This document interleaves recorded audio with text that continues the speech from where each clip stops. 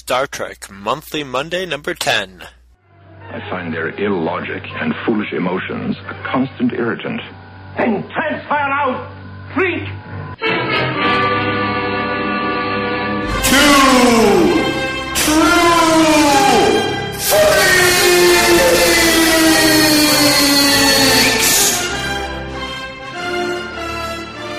You belong in a circus, right next to the dog-faced boy. I have come here to chew bubblegum and kick ass, and I'm all out of bubblegum.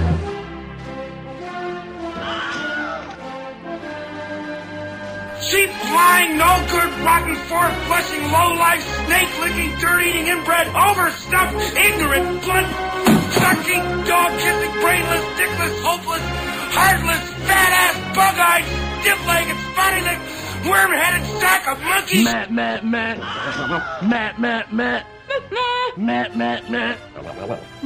Meow. And now, together by live simulation via the internet, Scott Gardner and Chris Honeywell. Blah, blah, blah. No, blah, blah, blah! Hello and welcome to Two True Freaks. I am Scott Gardner, and with me is Chris Honeywell. Hello! Say hey! Hey! Oh no, not that again. And we are here to talk about Star Trek. And a little later on in the show, we'll be covering number 4 of DC Comics' first Star Trek series. And after that, we'll be having a group discussion on part 2 of the classic episode, The Menagerie. But first off, we're just going to kind of BS around for a minute. So, what you been up to in the world of Star Trek? Oh, well. I currently have a whole bunch of, I've been scouring and looking for really cheap Star Trek comics and ratty old Star Trek t-shirts and stuff, and I have a whole bunch of auctions sitting up on eBay that are sitting at like 1 cent, hoping that nobody else notices them. And I feel free to mention them now because I know they'll long be over by the time this episode airs, but I got a lot of 1 cent with no postage ones waiting. It's an experiment. I think I probably got about 25, 30 auctions like that waiting, and maybe one of them, I'll snag one of them, but it'll be great. And, coming up on this segment, my newest Star Trek thing is I finally read Biblio Mike's short story, Ooh, The First Law of Metaphysics. I loved it. Me too. And I'm a big reader. More. I've been reading all my life, and I know good reading from bad reading, and this was good reading. I was very, very impressed. I when I first got it, I sort of scanned the first, read the first page, and was like, "Ooh, this is really good." Because I've read some fan fiction before, and it reminds me of people with their action figures, sort of acting out like what these weird, bizarre fantasies of what they want to see, and they get drunk with the power of their writing about their favorite characters, and you just end up with some really bad, stilted awkward dialogue and stuff like that. But I'm happy to say, yeah, none of that in this. None of that in this. None of that. No. Well, let's put it in proper context. This is we're talking about a story that was published by one of our listeners in a book called Star Trek Strange New Worlds number 2. Now, I kind of vaguely remember this series when it came out. It was a series of books. I know that there's at least 3 of these books. There might be more, but they're Star Trek adventures written by fans for fans. I think they were done as contests, if I remember correctly, and maybe Mike can help us out with more of the details on that, as far as how you actually would get published in these. But I'm pretty sure they were done as like writing contests where the best of the best wound up published in these volumes. But this was a story, The First Law of Metaphysics. And right off the bat, he hooked me right off the bat when I realized that this was a Spock story told. It's literally taking place, starting anyway, on the day that from Spock's perspective, that Kirk died. When Right. Kirk went missing on the Enterprise B in Generations. So right off the bat, he intrigued me with that, because that was something that, we didn't get from the movies or anything. We never, Spock wasn't even in Generations. Right. So, here was a character that was so integral to Kirk's life, yet, he wasn't part of that adventure or anything. So it was neat kind of getting it from Spock's perspective, and seeing that, he was grieving and all that about it. Now, to tell you the truth, most fan fiction that I've read, and as this was written, like as reading the first page, I would have been probably happy with it if it was just a story about Spock musing on Kirk's death, and Right. their past and stuff. And that's what a lot of fan fiction, that's where this would go. But happily, that's not where this goes. This goes in a very... this goes to show. I'll tell you this. I don't want to sound like I'm kissing Mike's ass, or he's a listener, and we write all the time on the forums and stuff. So if I hated this, it would be such a gut wrenching thing to have to review it. But it just makes me so happy that it's so good.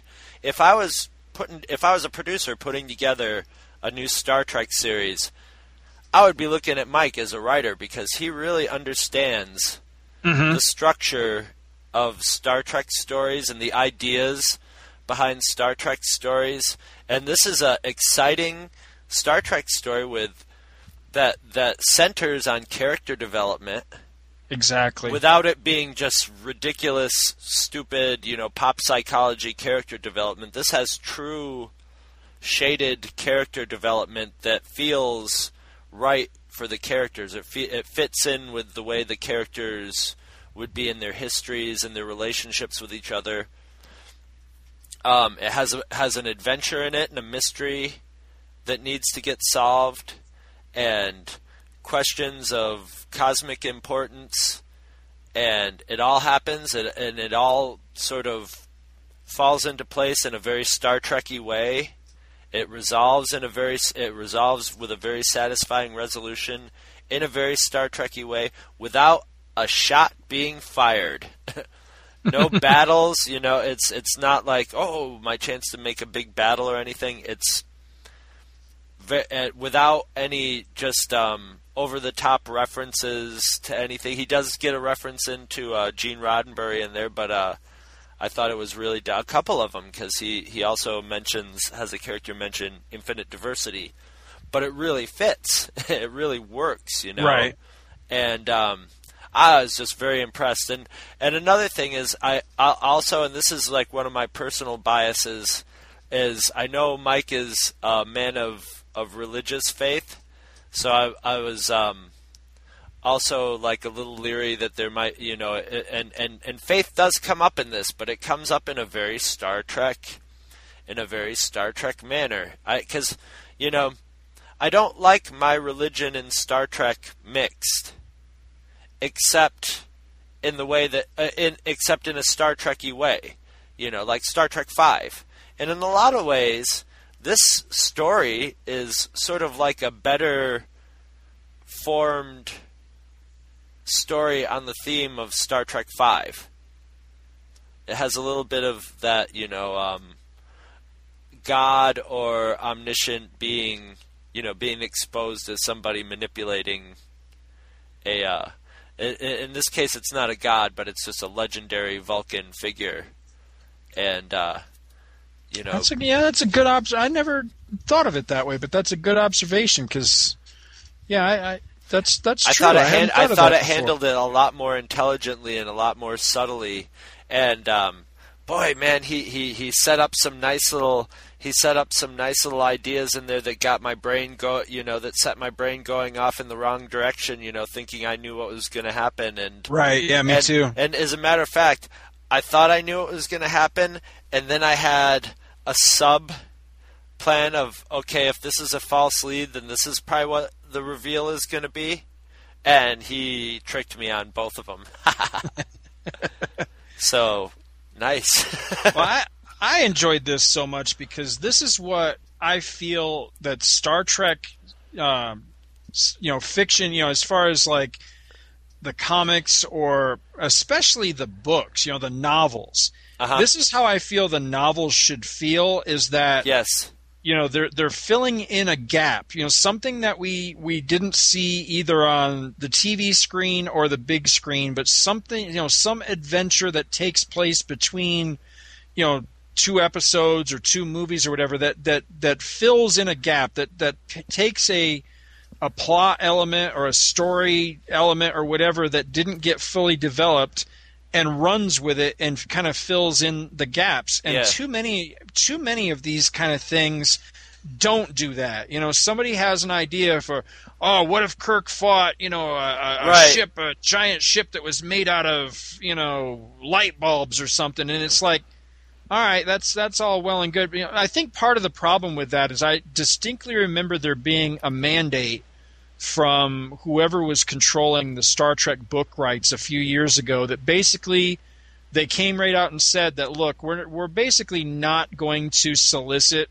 Star Trek book ideas from just Joe Blows anymore, because we feel that, unless you've got a couple of books under your belt, and unless you're established basically, and unless it's like a threat to the Federation or a threat to all the universe or to all existence, unless it's some big, huge, overblown story, they don't want a lot of battles. Interested. Right. Yeah, and so they lost stories like what Mike wrote, which is a human story. It's a story of characters. And that, to me, is when Star Trek functions the best, when it's a story about people. That's what it's all about. Yeah. That's what brings... honestly, that's what brings me to Star Trek, is to see what's up with the characters. I don't care about what the new ship looks like. I think it's cool to see new ships and new enterprises and stuff like that. But that's not what I'm there for. I'm there to see Kirk and Spock or whoever, or whatever crew, for whatever Star Trek I'm watching or reading or, consuming and brain consuming. That's what I want. That's what makes it. And I mean, I think pretty much almost everybody knows that. No, obviously they don't. But Mike sure does. And his character development is real, it's complex, and you get there's scenes with interplay with Spock, with a half-human and half-Vulcan little girl, Saavik, who's half-Vulcan, half-Romulan, and a full-blooded Vulcan, sort of the leader of the cat, who was Spock's childhood teacher, who's very biased against half-Vulcans. She's a old school full Vulcan, and just from their dialogue and their interaction, you can see how each, you can feel that, Spock's human side coming through. He writes Spock's human and Vulcan side very well. The dialogue is one of my key things that can take me out of a good movie or a good book or something, like clumsy dialogue. That's why I stopped reading fan fiction, because a lot of times the dialogue's jargony or overly, that people will use the dialogue as an exposition tool to get their story, and it comes off clunky. But Mike's is very organic and smooth, and feels like people talking, and it feels like people, and it feels like the characters that we know feel like those characters. Well, Spock is the main character in this, and Spock in particular is, to me, he's that one Star Trek character that is extremely easy to screw up. I mean, if you don't write Spock right, it shows. Yeah. It really shows when he's not handled correctly. And it's a daunting task to write a character that's supposed to be so smart and just everything that makes up Spock.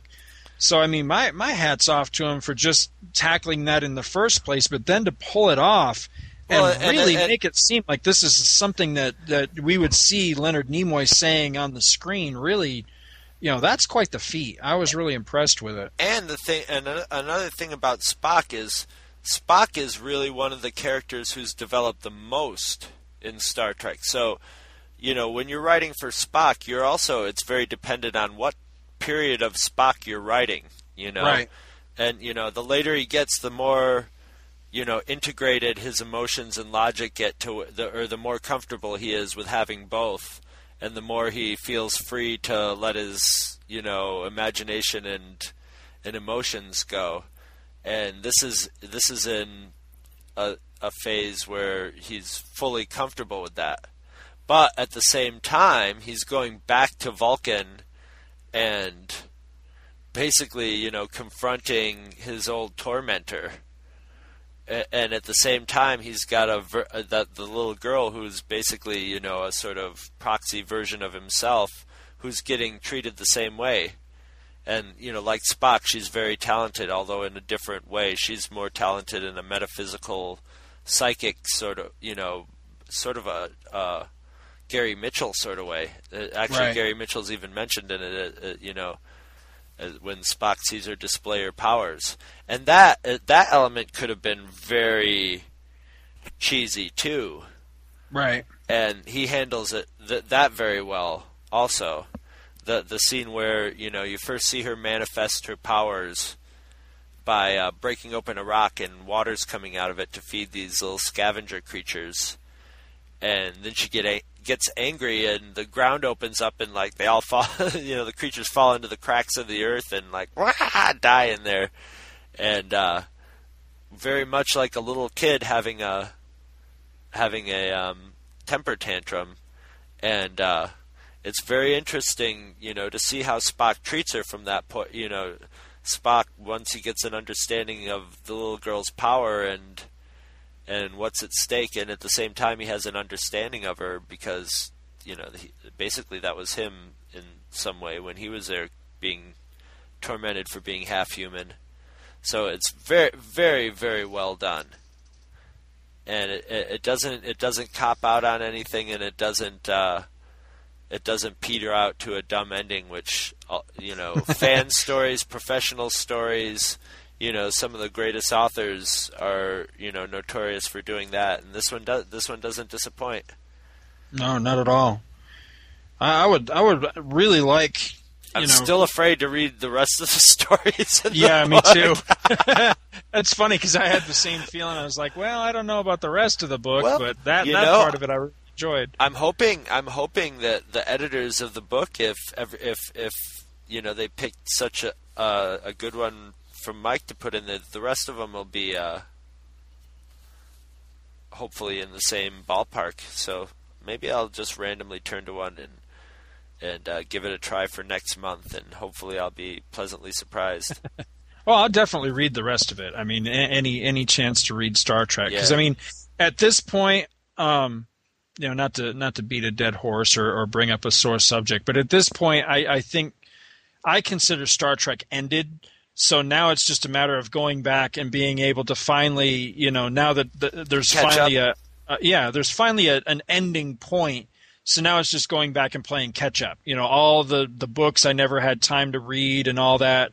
And plus I'm sure they'll continue to come out dealing with the original timeline for some time to come yet. I mean, the people aren't done with that yet, but still. No, there's still there's so many characters and so much time in timelines in Star Trek that you can just tease out stories from wherever, But I really enjoyed this. I mean, I'm a sucker for a good Spock story anyway. Especially, I like this era of Spock. The movie Spock was really my favorite one. I always found the TV version of Spock, he would grate on me after a while. But I like, from like number 2 on, I really like that version of Spock. Where he seemed a little more comfortable in his skin. Yeah, well, dying and being reborn might have relaxed him a little bit. Chilled him the hell out a little bit. And apparently, Saavik relaxed him a little bit too. Ooh, you're getting a little bit of that Saavik action. Yep. So hopefully, great job, Mike. I hope we were able to talk about it enough without I think we did a pretty good job of like talking about it without spoiling. I think we've kissed his ass sufficiently for one episode. For 2 episodes. Yeah. That's it. I'm not doing it no All more. Right. All right. Well, I'm sure, Mike, you do something that would piss me off, so cut it out. There, maybe. There. Now it's been a fair and balanced review. There you go. Oh, God, are we one of those shows now? Sure, why not? Whatever, man.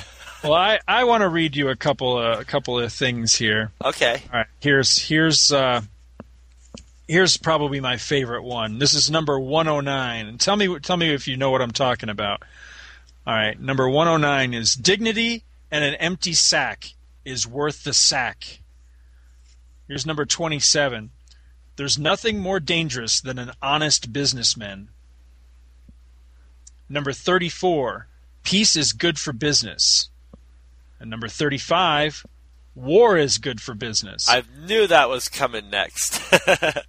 Is this some sort of like the art of war sort of business like manual or something that you're reading from? This is basically, this is like the Sun Tzu Art of War. This is the one for basically the Ferengi. Oh. This is I snagged this sucker from one of those little like secondhand shops for 47 cents. I have been after this book for a long time, believe it or not. This is Star Trek Deep Space Nine, The Ferengi Rules of Acquisition. Now, if you ever watch Deep Space Nine, and I don't highly recommend that, by the way, but if you do watch that show, just about every episode they would spout a rule of acquisition, and they're just pretty random, but they have to do with the rules of business conduct that the Ferengi go by. Right, and these guys are religious about it. They memorize them like Bible passages and quote them throughout all the different seasons and the different episodes. And some of them are freaking hilarious. Like females and finances don't mix and stuff like that. Trust is the biggest liability of all. I mean, some of these are really good. They're cynical race of bastards, obviously. Right, but I mean, some of them are. I mean, but there's also ones that are practical. Well, they're right out of real. Those are right out of real things. Now, it's really funny that you mentioned this because I was just going through. I had a short comic, one of the magazine long boxes that I found like shoved in the back of one of my closets, and I pulled it out, and it's all full of these fanzines and magazines that I'd bought in the past. And one of them it wasn't sci-fi related at all, but somebody had written an article about how the Ferengi, and this is very much like when episode 1 came out with Jar Jar and the Nemoidians, that the Ferengi were a negative portrayal of Jewish people.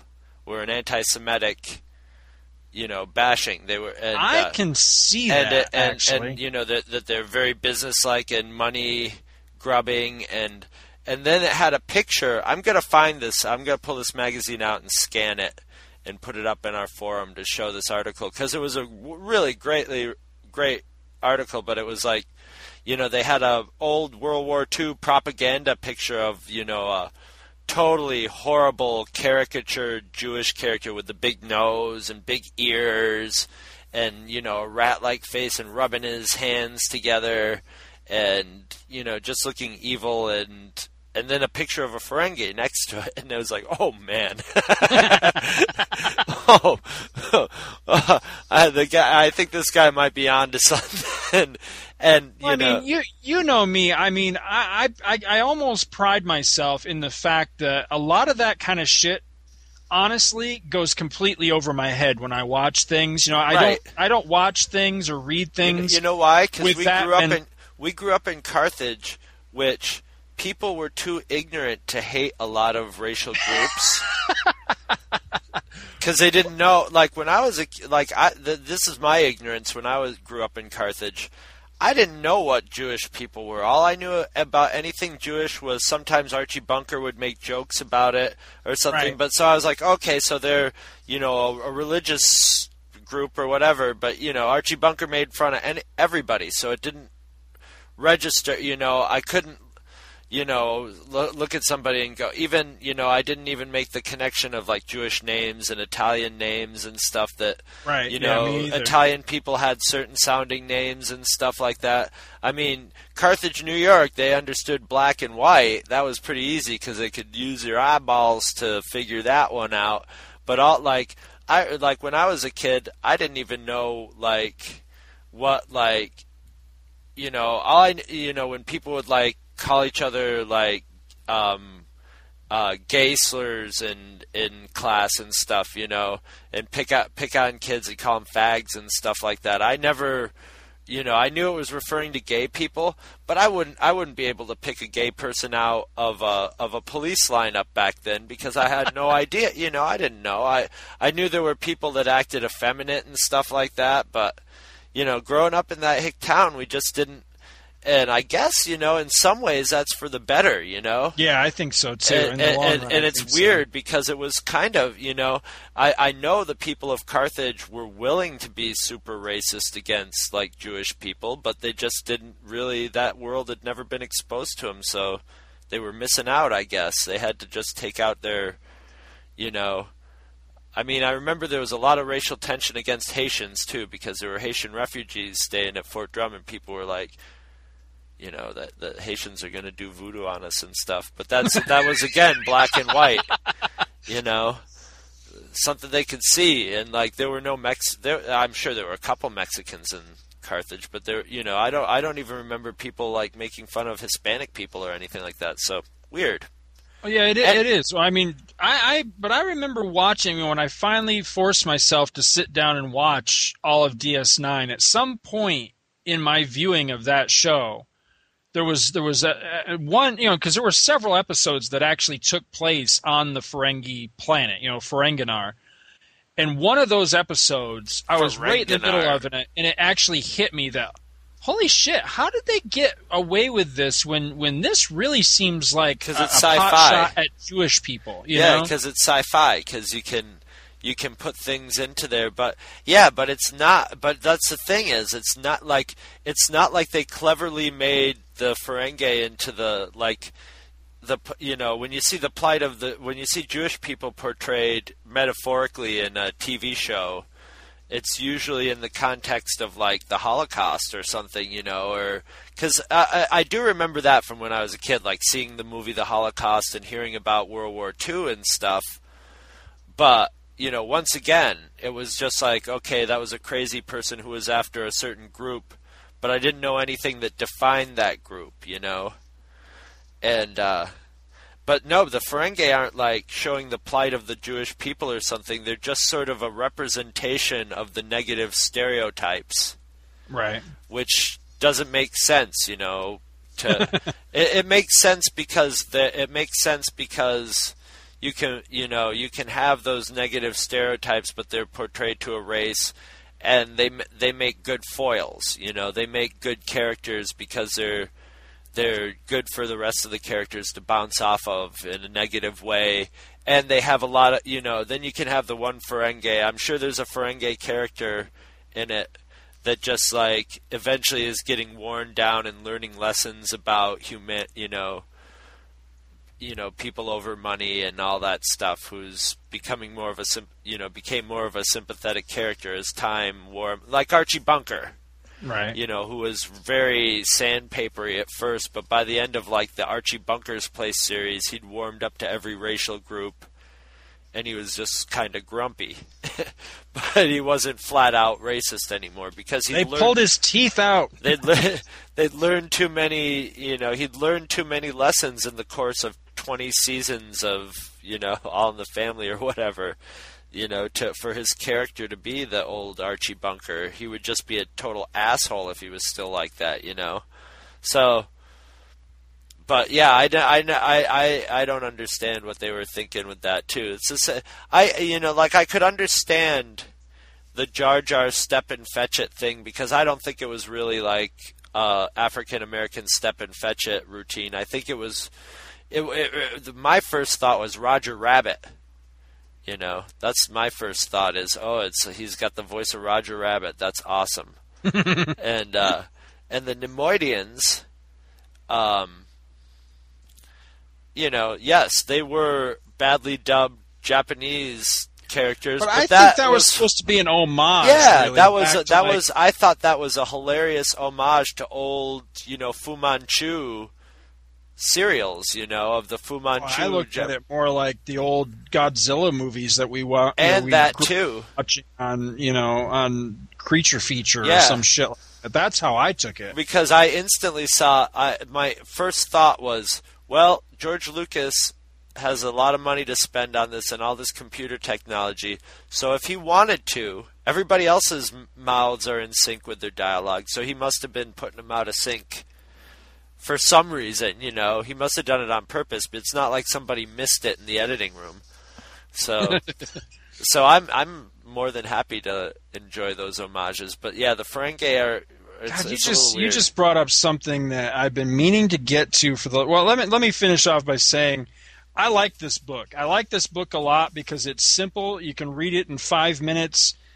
It'll make you laugh out loud. But I liked it probably best of all because it's one half really useful advice, and then it's also one half like those completely fucking annoying motivational posters that I've seen in every business I've ever walked in. You know, like usually right outside like the HR department. Yep. And so I got the biggest kick out of it because it's a lot of fun. It's a very fun book. But you mentioned the out of sync thing, and this is something I've been meaning to talk about, Star Trek related for a while now.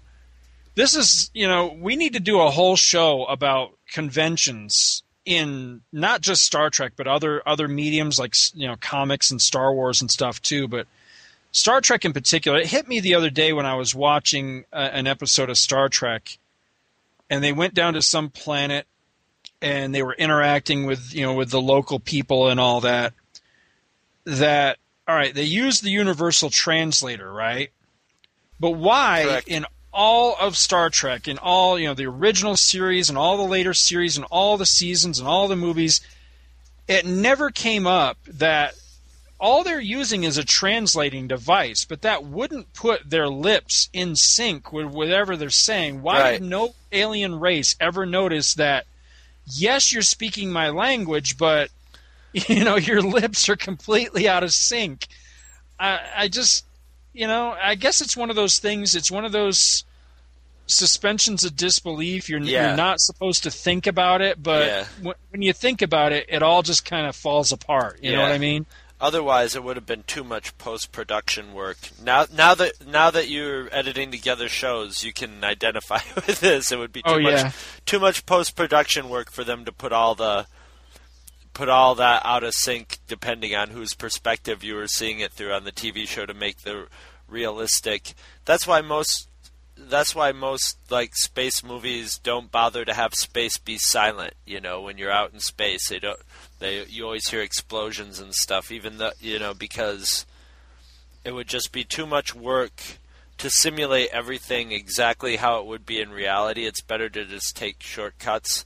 And even though it's more work to put the sound in there, if you didn't put the sound in there, you would have to, you know, have different, like 2001 where you hear breathing and stuff. You would have to think, and once you did that realistically, you'd have to do everything else realistically. And it's too much work. Let people's brains fill in the rest and just and let them go with it. You know, that's not the important part. The story's the important part. So you can blow off as much stuff as you want as long as you keep the story and the characters on track.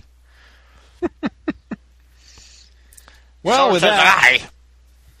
with that, I think we need to take a little break and come back with DC Comics Star Trek number 4, right? Spock, help me, Spock. Excellent. We'll be right back. From far beyond the galaxies, I've journeyed to this place to study the behavior patterns of the human race. And I find them highly illogical. Girl meets boy. They fall in love. She says he's everything she's dreamed of. But when they get married, before he's aware, she changes his habits, the way he combs his hair. She changes him to someone he's never been, and then complains he's not like other men. Now really, I find this most illogical. Take the case of your automobiles. Greatest invention since man discovered wheels. Hydromatic overdrive, floor on the floor. Push-button windows, push-button doors. Double-barrel carburetors rush you any place, but you never can find a parking space. Highly illogical. Take the case of modern man.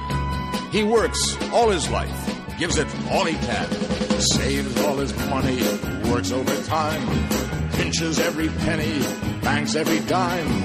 All he can think about is money, but you know that he can't take it with him where he's going to go. Now I find that fascinatingly illogical. Now is the time to journey home, to tell of what I've learned. My people, I believe, have every right to be concerned. For in spite of computers and advanced psychology, behavior patterns are still a mystery. I predict the future of this earthly human race is that having made a mess of Earth, they'll move to outer space. Well, there goes the neighborhood. Totally, completely, absolutely, irrevocably, highly illogical.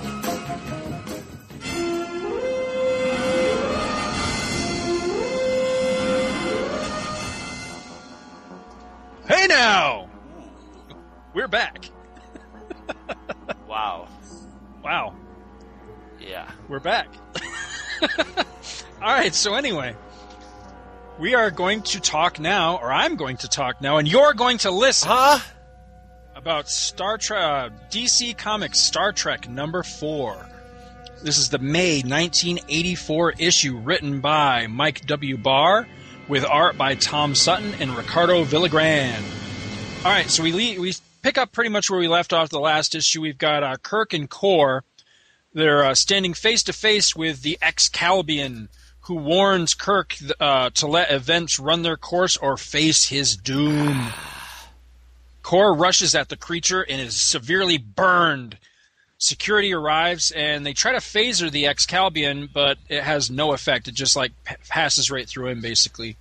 Kirk orders them to cease fire and asks the creature, who he remembers as Yarnak. Yarnak. There should be a show like Shields and Yarnak. You know what I mean? Yeah, can you see him doing the robot sketch, I would watch that. But anyway, Kirk remembers him as Yarnak from the classic episode The Savage Curtain. See, Bibliomike, I actually remembered the name of the episode this time. Yeah, because he reminded us. Yeah. I wrote it down. He asks him what his reason is for appearing, and Yarnak says that the last context they had, which was in that episode. Now that was the one where Kirk, Spock, Space Abraham Lincoln, and Surak the Pussy Vulcan. Spock, help me, Spock. Yeah, that guy annoys the shit out of me. I've never liked him. I don't know what it is. I just don't like pacifists, I guess. Spock, they piss help me off. me, Spock. They all fought all these historical bad guys, one of which was Kahless, the original Kahless. Anyway, Yarnak and his people decided that battle, the conclusion of that was inconclusive. So in order to further study good versus evil, he and his people have basically put the kibosh on the Organians and have orchestrated a full-scale war between the Federation and the Klingons. So Kirk pleads with Yarnak to, consider the carnage that's going to be caused by this war, but Yarnak, he isn't swayed by all this. He just wants, his only concern is finding out which power is greater, which force is greater, good or evil, with, the Federation's playing the part of the good guys and the Klingons playing the part of the bad guys. And, which Kor objects to that, to being, personified as a bad guy. So Yarnak, he puts the whammy on the Enterprise like they did the last time around. and then he just splits. He takes off, and Kirk eventually convinces Kor that they need to work together against their common enemy, and they need to avert this senseless whole-scale war that is going to cost a lot of lives and do a lot of damage. So together they team up and they go down and they break up a brawl that's broken out between their respective crews on Deck 5, and Kirk demands to know who started the fight. So, of course, it's Konam, the pussy Klingon, who speaks up. He had been missing his people. He's only been on the ship for 2 issues, but already he's missing his people. I miss my people. I'm really starting to dislike him, too. And, so he went down to visit with other Klingons, but other Klingons hate this guy. They see him as a traitor, and they probably see him as a pansy ass, too. And, and the Federations, well, they just hate Klingons anyway. So, he was the catalyst for this great big fight to break out.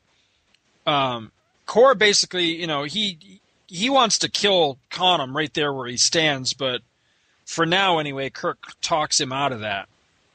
The 2 crews, eventually they put aside their differences and they all agree to work together, and there's a little, backslapping, handshaking ceremony. It was the one part of the issue I thought really came off a little forced and cheesy. But for now they agree to all work together, and there's a scene where Nancy Bryce walks off holding Konam's arm, and she's telling him that he's not alone anymore. So it looks like they've got the love connection going on. So working together, Kirk and the Klingons, they come up with a plan to punch a hole through that black field that's surrounded the planet Organia. They're going to use a shuttlecraft and the wormhole stabilizer from a couple issues ago. The one that was stabilizing the wormhole so that the Klingons had a space station located inside of it. Why the hell this works, I really don't have any idea. I don't know why a wormhole stabilizer would work on this black field around Organia, but it does. Well, you need a wormhole generator, too, I guess. Because you got to generate it and then stabilize it. It's not like there was just a wormhole hanging out there. So that's what must be what they were specially equipping the shuttlecraft with. So they tunneled through the black field, basically. Yes. All right, that makes sense. All right, they don't... See, that's why I keep you around. You make sense of goofy comic books for me. It's a talent of mine. List that on your next resume. I can make sense out of insensible comic book concepts. Hey, any job that would hire me because of that must be an awesome job. Oh, I would think so. They need you at Marvel right now. No, so anyway, Kirk, Saavik, Kor, and some other Klingon dude named Kaz, they go down. That's actually a weird name for a Klingon.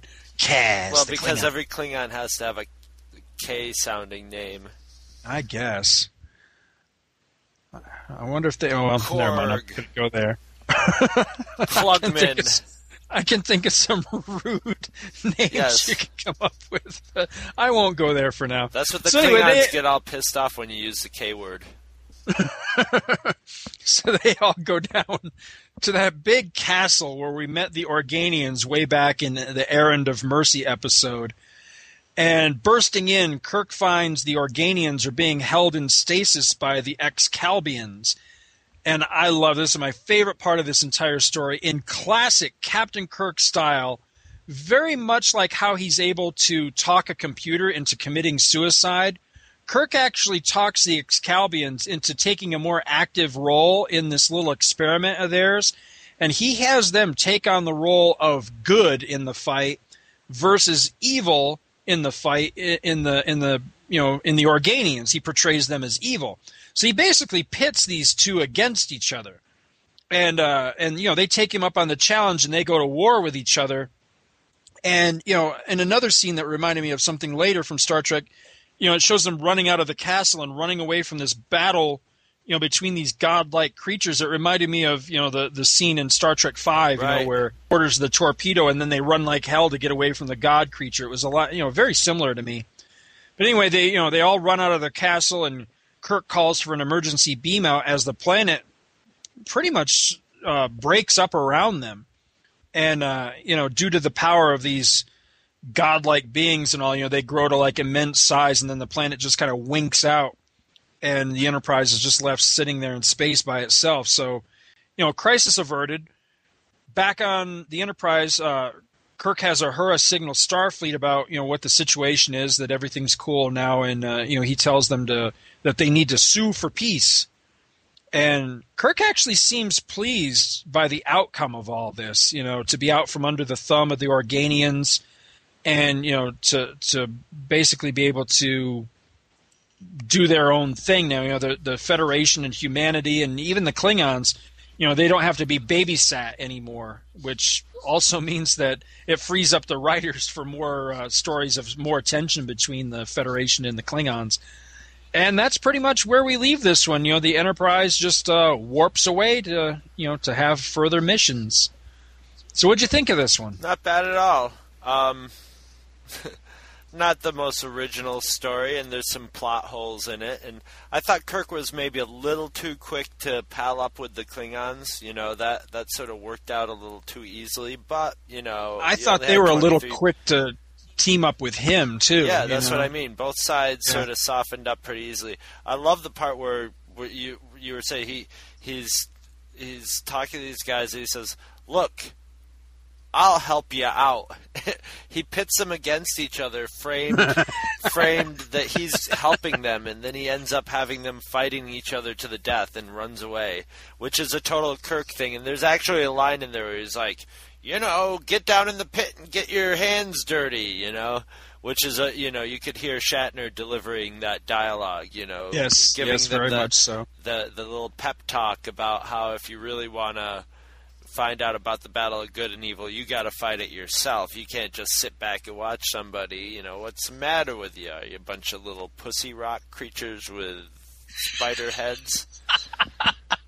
What do you think? Well, something that just occurred to me is whoever wins this battle, I wonder if they would come back pissed off at Kirk. Well, I mean, already, like in the last issue, they pretty much just squashed the Organians. They just came in and put the Organians down. So you'd think they'd still be able to beat the Organians.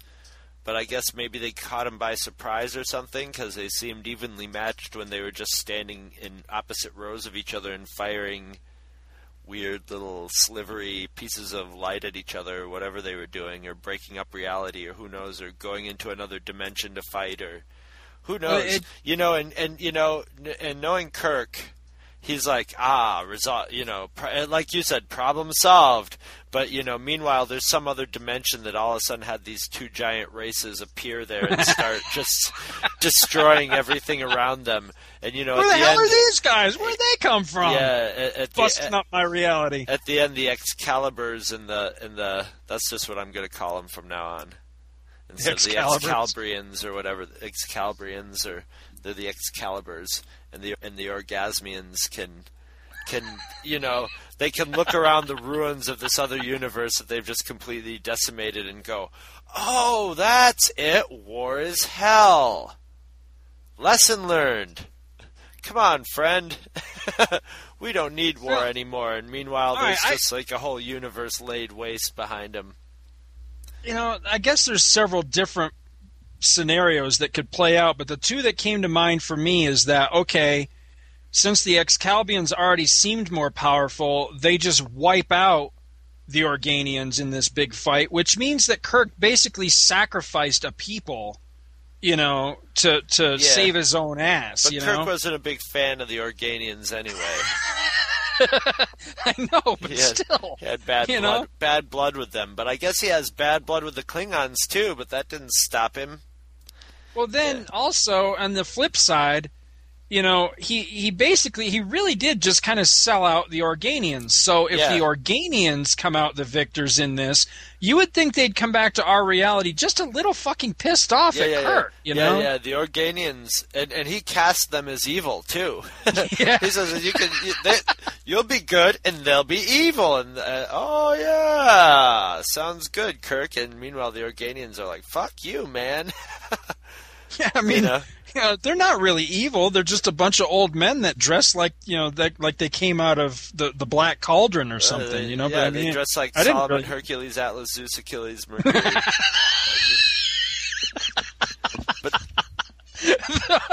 They're the elders from Shazam. Exactly. They were just sitting around. They were sitting around talking to Billy Batson, minding their own fucking business. And all of a sudden, it's like, woo, there's some light around us, and they don't know what happens. And then they wake up, and there's Kirk going, these guys are evil. You should fight them. And all of a sudden, they're in a big war with the thing with the head of a spider. And they're just like, what the hell just happened? I don't know, but it's Kirk's fault. It's actually pretty hilarious when you think about it. When you put it that way, yeah. And, because Kirk's like, wait a minute, he just screwed everybody.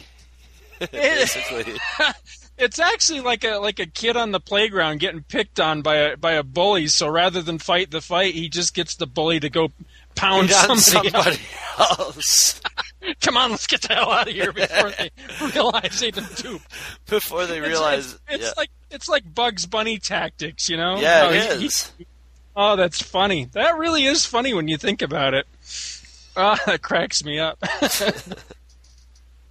Well, the only other note I had on this one is something that Biblio Mike took me to task for saying a while back, but I got to say it again. Enough with the TV people. That because by this point, we've had Khan, now we've had.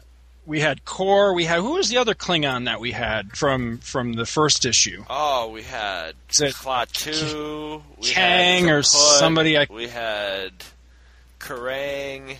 We had Q-Tip. Oh, now we got the Organians and the Excalbians. I mean, that should be enough for a while. You know what I mean? Because I really that was my one beef with this series as a kid. Clog. It just didn't seem like they were being quite original enough, as far as new missions, new worlds, new characters. It seemed like they really, every 2 or 3 issues they were running into somebody from the original series. And I know that that's not a literal truth, but it just felt like too many callbacks, you know what I mean? Because I know eventually they see Red Jack again. They see friggin' Trelane again. I knew it. Okay, come on. There's certain ones that are just better left, in the original series, not revisited, and Trelane is definitely one of them, in my opinion. So, but I liked this. I really enjoyed it. I thought that it had the classic Trek feel down pretty pat. Yeah. The story was a little simplified, but that's good. Yeah, I enjoy it. The art is once again really nice. The spaceships are looking real fine, and the Enterprise is looking awesome in it. Yeah, that was the one thing in the art that I liked the most was the Enterprise. I actually thought in this 4th issue, I got to admit, I actually thought the art took a little step down, except for the ships. The ships have been consistent so far through all 4 issues. I thought especially the Enterprise looked really good, and the character likenesses I think are pretty good. It's just some of the art gets a little spotty in places, and some of that might be the coloring too. I noticed the first time it's colored a lot like the Gold Key comics. Yes, yeah, a lot of solid backgrounds, a lot of like solid purple and solid gray backgrounds, and that sort of thing always bugs me. I mean, that's a staple of old comics anyway, because they didn't have the refined printing process to really, fill in super detail and backgrounds and stuff like that. But still, just giving you nothing more than just a solid blue, purple or something, or blue. Yeah, that kind of bugged me.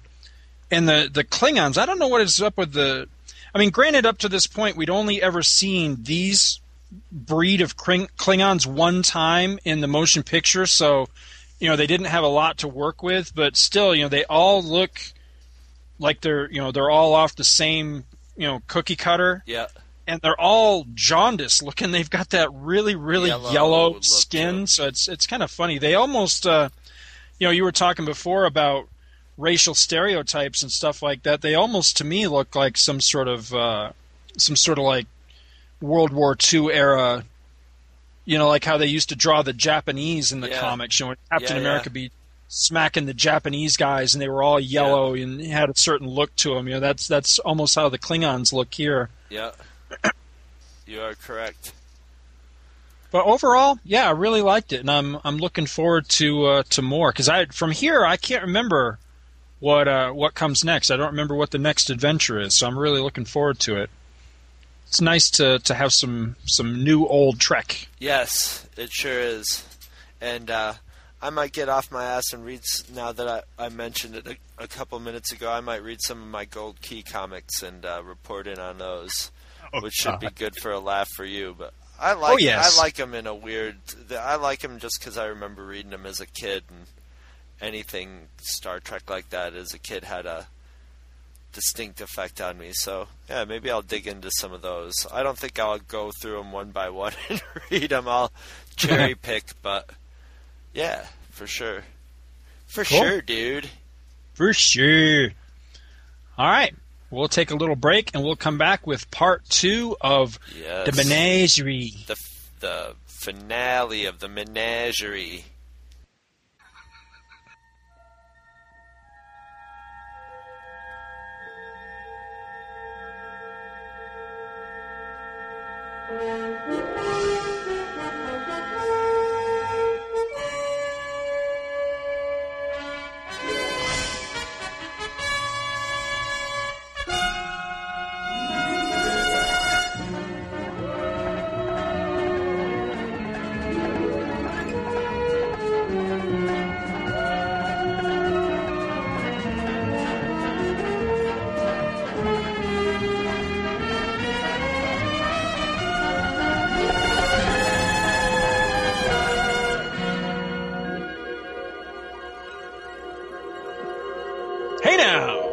Welcome back. This is the final part of this episode, and we are going to cover part 2 of The Menagerie.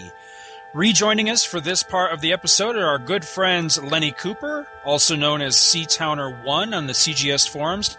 He's a devoted fan to classic Trek and a moderator of the Cerebus Yahoo group. Also joining us, again, is Mike Petit, Bibliomike on the CGS forums, an established Star Trek author. I'm going to keep saying that. I'm going to keep drilling it in. He brings the much-needed gravitas. Gravitas, there goes that word again. I love that word, gravitas. It's like the biggest word I know, so I got to just keep saying it to sound smart. So welcome back, gentlemen. Thank you. And we're going to get right into this. How are you guys feeling better from the suspended animation sleep that we put you in on the Botany Bay? How long? How long? You have hibernation sickness. I can't do a very good Bosch, but there you go. Mixing our Star Trek and Star Wars again. That's always an don't cross the streams. Yeah, don't cross the streams.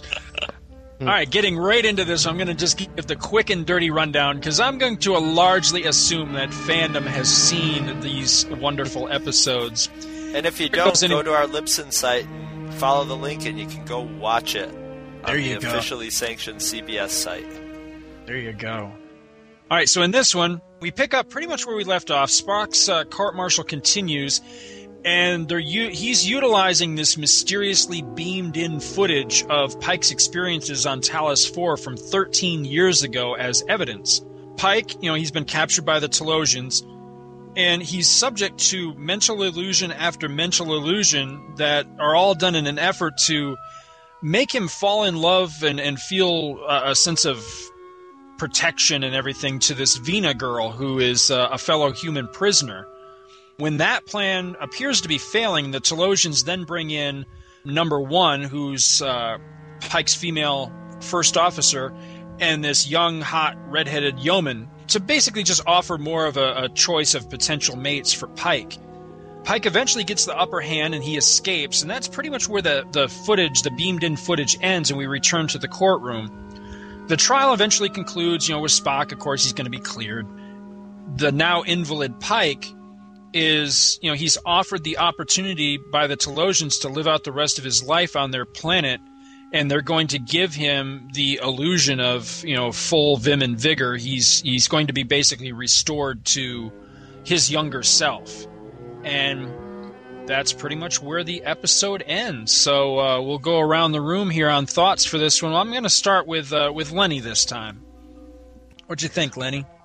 it's just it's hard to think of these as two separate parts, but I guess this one has the meat of it, and like I mentioned last time, it really has so many of the great science fiction themes in it. I mean, you have the whole idea of like virtual reality. A lot of the themes like you saw decades later in The Matrix, you see here about is it better to live your life in an illusion or in reality?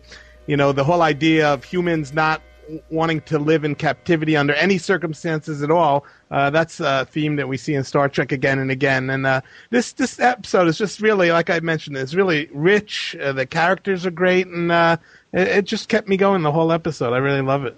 Likewise. I agree. Yeah. Mike? Yeah, basically everything Lenny said. I don't have much to add on that. I really don't. One thing that has interested me is picking up on Lenny's question, is it better to live your life in illusion or reality?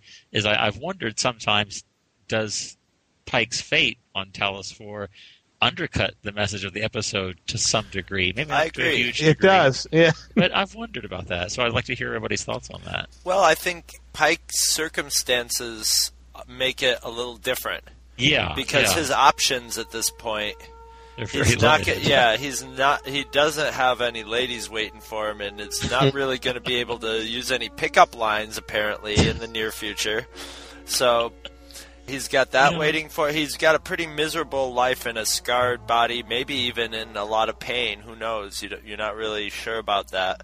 He's going to be trapped in a room that he can't open the door of exactly, and stared at on a monitor by a stoned yeoman. So that's not much. I think it does mitigate it. His pretty much his life had probably been planned out in Starfleet. He probably planned to be a lifer and then retire or whatever. So this is, and he's obviously not going to be captaining another ship or teaching a class or something. So it's almost merciful, and it gives the Talosians something they wanted, although it's sort of at the end of it, and something Scott and I had talked about. I don't know why we were talking about this before the show. This was I think we were talking about this a couple weeks ago, and I'm probably mentioning one of the things you got written down for notes, but I remember you were saying that you thought it was kind of harsh that there was a death penalty on going to Talos 4, that was kind of out of control. We were kind of joking that, Kirk is flying all through the neutral zone and breaking all sorts of taboos there, and it's not death penalty for something like that.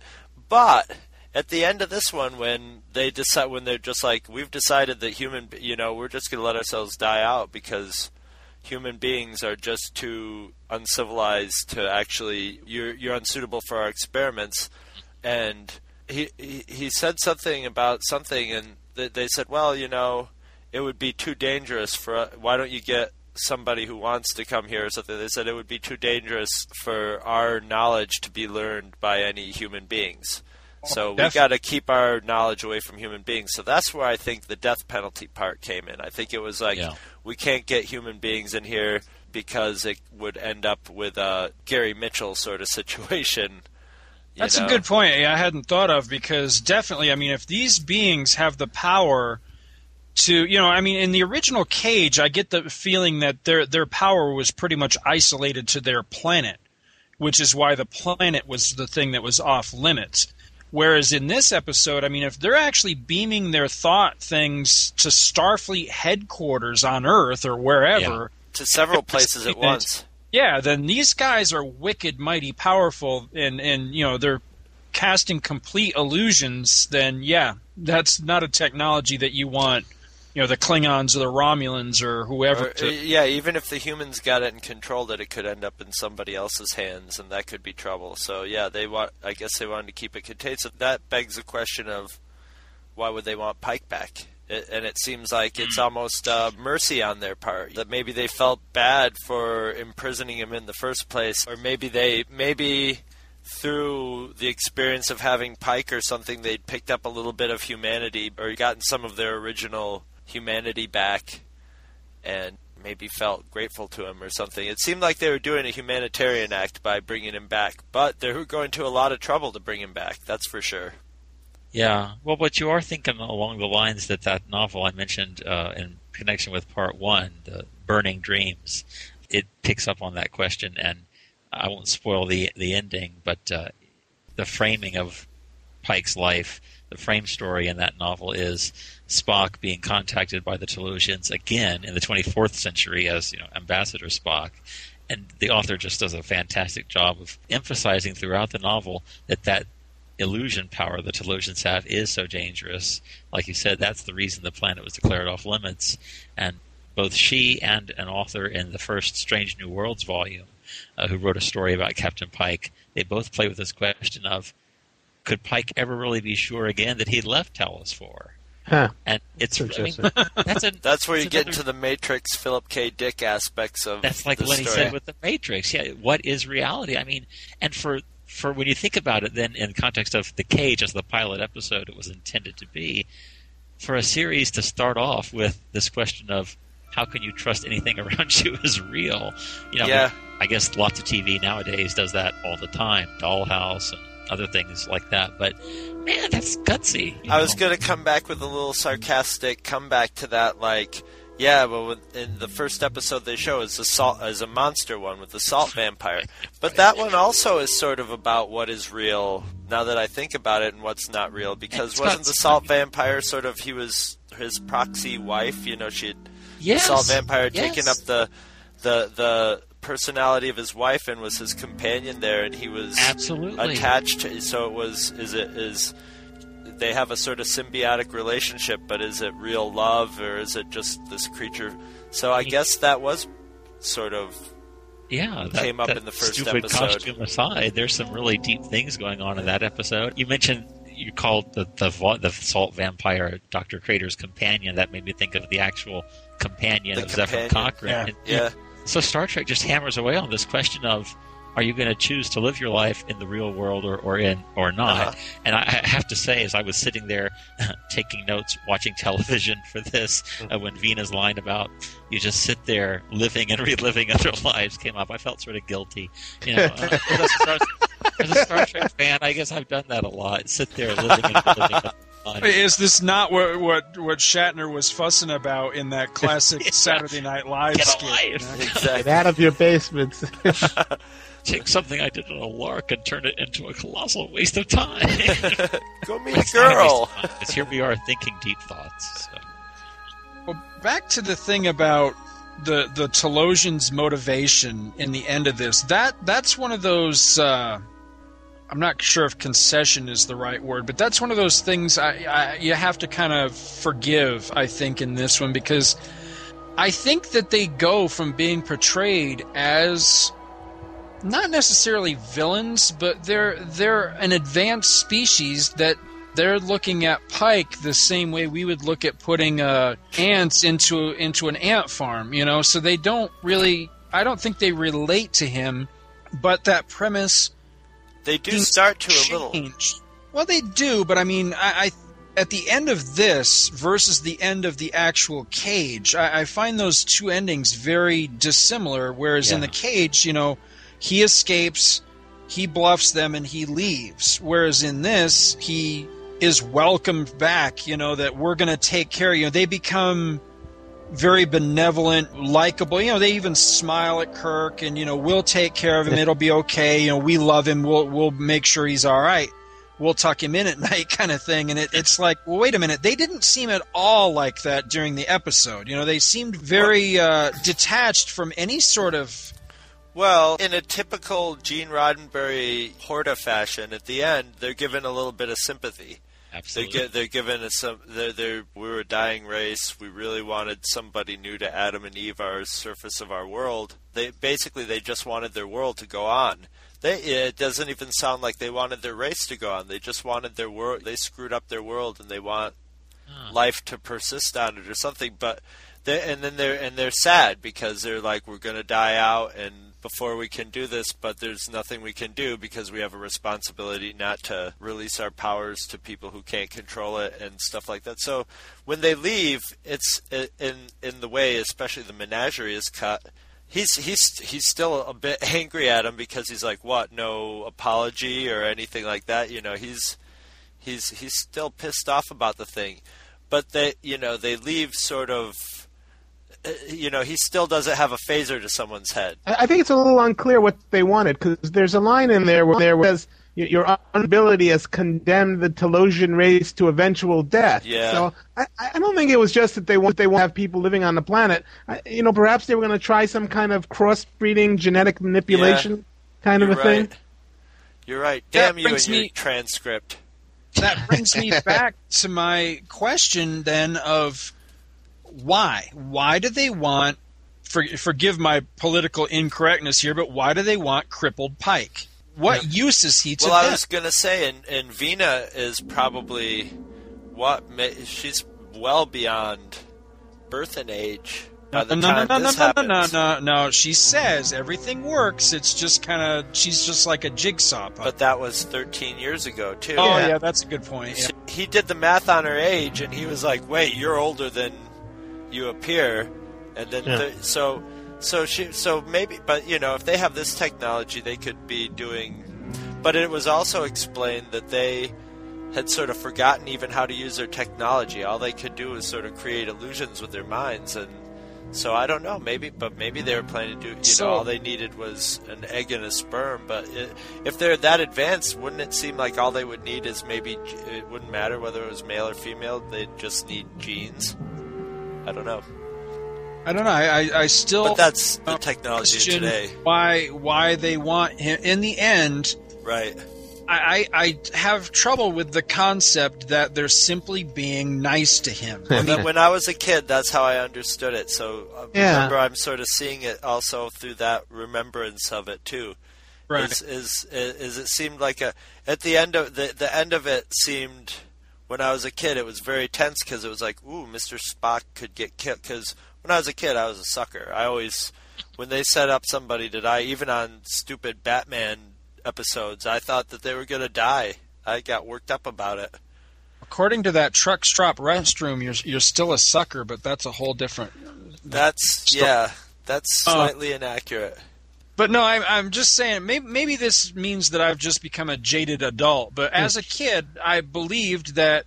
Now, I've always called this Keeper guy, his name is actually the Keeper, but I've actually always called him Dr. Bellows, because I swore for years... Yeah, but it was a woman, right? They were all played by women. But tell me that guy doesn't look like Dr. Bellows from I Dream of Jeannie. Yes, doesn't he does. I hadn't thought it, but I can see it. So I've always called him Dr. Bellows. So anyway, Dr. Bellows, at the end of the episode, has gone from being this creepy keeper guy that, with the zookeeper, to being kind of a nice, smiling, kindly benevolent alien that's going to take care of Pike, and they feel sorry for him. And I bought that as a kid, but as an adult, I guess I've just become more jaded. I don't buy it. I think there's a motivation there. They want him for something, and I don't think it's simply to make amends for how they treated him for the 40 minutes that he was there. And if that's the case, then that means Pike's just willing to make the trade-off too. That he probably knows about it and is like. Also, who knows how much communication there's been between Spock, Pike, and the Telosians. Now, you would think maybe the Telosians could act as a proxy for Pike and actually read Pike's thoughts and transmit them to Spock. That doesn't seem out of bounds of what they showed that they could do. So, who knows what kind of inner story is good. That could be a Star Trek book right there, is just retell the story from... I'm telling you, you got to read Burning Dreams by Margaret. You definitely have intrigued me. I'm definitely going to check that out. That is a novel well worth picking up, and I'm thrilled Pocket Books would devote a whole novel to Chris Pike. I was floored by that. I was floored when they chose to include him in the new movie. I mean, so clearly he resonates with lots of people, and just from this one appearance. And I don't think you're just jaded, Scott. I think that's a really valid critique of the logic of the story, which I had never thought of until just tonight. Well, the only thing I can chalk it up to, the only thing that I can think of as a way out is that, Vina says something, and maybe Lenny could give us the exact quote, I'm not sure, but she says something to the effect that they, are living vicariously through their captives. And so I wonder, do they simply, because they're closer to maybe they're closer to humans than any other creature that they have in their menagerie. So maybe they want Pike and Vina together and in love and all that, simply so that they can live vicariously through. Well, the monkey cage is always the most popular part of the zoo. Just saying. I've wanted to throw my poop at people so many times. Not as much with the public masturbation part, but the flinging poop, I want to do that all the time. Sorry. You're just wrong. Tangent. All right. Well, speaking of the keeper, I'm just kind of running through my notes here. Speaking of the keeper, another thing, I was talking last time about learning about Jeffrey Hunter and all that. That I didn't realize that he actually didn't die before the series came on. Something I just learned tonight was that Malachi Throne, who plays Commodore Mendez, he actually did the voice of the keeper too, and I did not know that. Oh, maybe you're getting to it. I'm sorry, I'm jumping the gun. Go ahead. So he did the voice of the keeper when it was the cage. They Right. had to redub his lines when it was the menagerie because I don't know, fluky thing or what. They hired the same actor to play a different character. So, well, that was probably Roddenberry. He probably liked that actor. Right. Yes. And well, if you watch the cage, there's one moment in the cage that doesn't have the redubbed voice that the menagerie uses. So you actually do get to hear Malachi Throne's keeper voice, and it's really weird because it goes from being that high pitched thing to being like a like a deeper. Yes. It's really weird. I remember when the cage was first released on home video cassette, and they had used the footage from Menagerie that made it a Menagerie, but then they supplanted with the original cage, and that really blew me away. Like, whoa! Well, I actually have to ask you guys because I've seen I didn't read it for this episode. I just rewatched the Menagerie. What are the differences? Is there a lot cut out of the cage that you don't see in the Menagerie? Big difference, germane to part 2 of Menagerie, is in the original ending of the cage, when Pike says you'll give her back her illusion of beauty, and the keeper says all that and more. Just from the Menagerie, you'd think, well, what, they're going to make her super duper beautiful this time? Well, the more they give her is a double of Pike. Right, So that's Pike, where they got the footage of her and Pike going back into the elevator. That was another That was my next question. Because I never knew that. I thought they'd hired a stunt double. Maybe it was Sean McKinney again. Because it didn't fit into the story anywhere. So you can't. But in the original cage, Pike watches a double of himself go back down underground with Vina. So and the keeper's line is still, I think it's she has an illusion, you have reality. May you find your way pleasant. So it's slightly modified in the Menagerie, but so that's. I guess if you're trying to have them both in the same continuity, I guess when Pike went back to Talos 4, the Talosians took away the illusory Pike or something. I don't know. Whoops! I hope his character hadn't developed in that time because it would have been pretty jarring for her. Yeah, I think that's one thing actually that novel I keep plugging, Burning Dreams, doesn't address. But so that's one difference, and mostly it's then there's a tag scene at the end of the cage where they're all back on the bridge, and it's sort of a classic Star Trek joking around the captain's chair kind of moment where Yeoman Colt just can't stand it anymore, and she says, "Captain, I have to know who would have been Eve," and number 1 tells her to shut up in military. Yeah, that's right. I forgot about that. And then Dr. Boyce leans over the arm of Pike's chair and says, "Eve as in Adam," and Pike says, "Eve as in all ship's doctors are dirty old men." And then they go to warp and you're out with a nice lighthearted, yucking it up around the captain's chair moment. Those are the only significant. I think those are the only major differences. Yeah. Well, there is one other. I'm sorry, and it struck me because again, watching that video cassette, it didn't fit into what I thought the Trek future was in regards to lack of sexism. I mean, we know there's some, right? But there's a moment where they're on their way to Talos, and this would have occurred in part 1 of Menagerie had it stayed in. Pike's muttering about the fact that he has this new female yeoman, and he says, "I can't ever get used to having a woman on the bridge." And number 1 looks up, really offended at this. Yeah. And Pike notices this, and he says, "Oh, sorry, number 1, you're different, of course." And at first you think she's going to take that, but then she does this double take, and things are worse than they were before. And so I'm sitting there idealistic kid. We're going to be perfect in the future. I thought, Captain Pike making a sexist crack like that for? Anyway, I still don't quite know what to make of it. What about when the women are only beamed over and Spock does that little the women? All right, now how does that work exactly? The Telosians have an illusion power, but do they really have a power over technology and everything? No, they just made the guys who were running the transporter just beam down the women anyway, thinking that they were beaming everybody down. Buy that. That's a good one, Chris. Good Thank one. you. I'm fast on my feet with the energy drink. Buy it, I guess. No, that's awesome because Dr. Boyce even says in the briefing room they can make us pull any button. It's right there in the script. Yeah. Don't throw the script at me. Don't confuse me. Show the transcript, Lenny. There was also the line that was kind of a double entendre where the Thelosians go, we're gonna leave him alone and see how this specimen performs, and I thought that was a little creepy, and I'm sure it was a Roddenberry, just sort of little double entendre. Could be. Speaking of things that were cut or whatever, the only it's not significant other than to me. I always thought it was really cool. Is in the cage versus the menagerie in the scene where Pike and Vina are having their little picnic.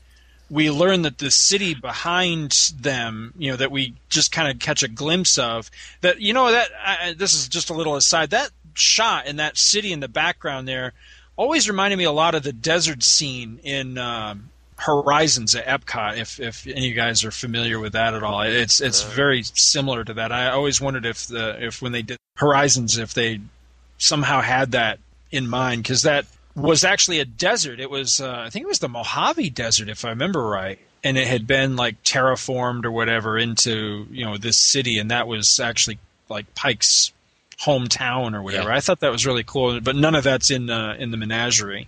That was all that line or whatever was actually cut out of there. Also, getting back to Malachi Throne, now he would come back to Star Trek years and years and years later. He was Senator Pardek. You are right. Yeah, Next Generation. He was Pardek in Unification, or is it Unification or Reunification? Unification. Unification.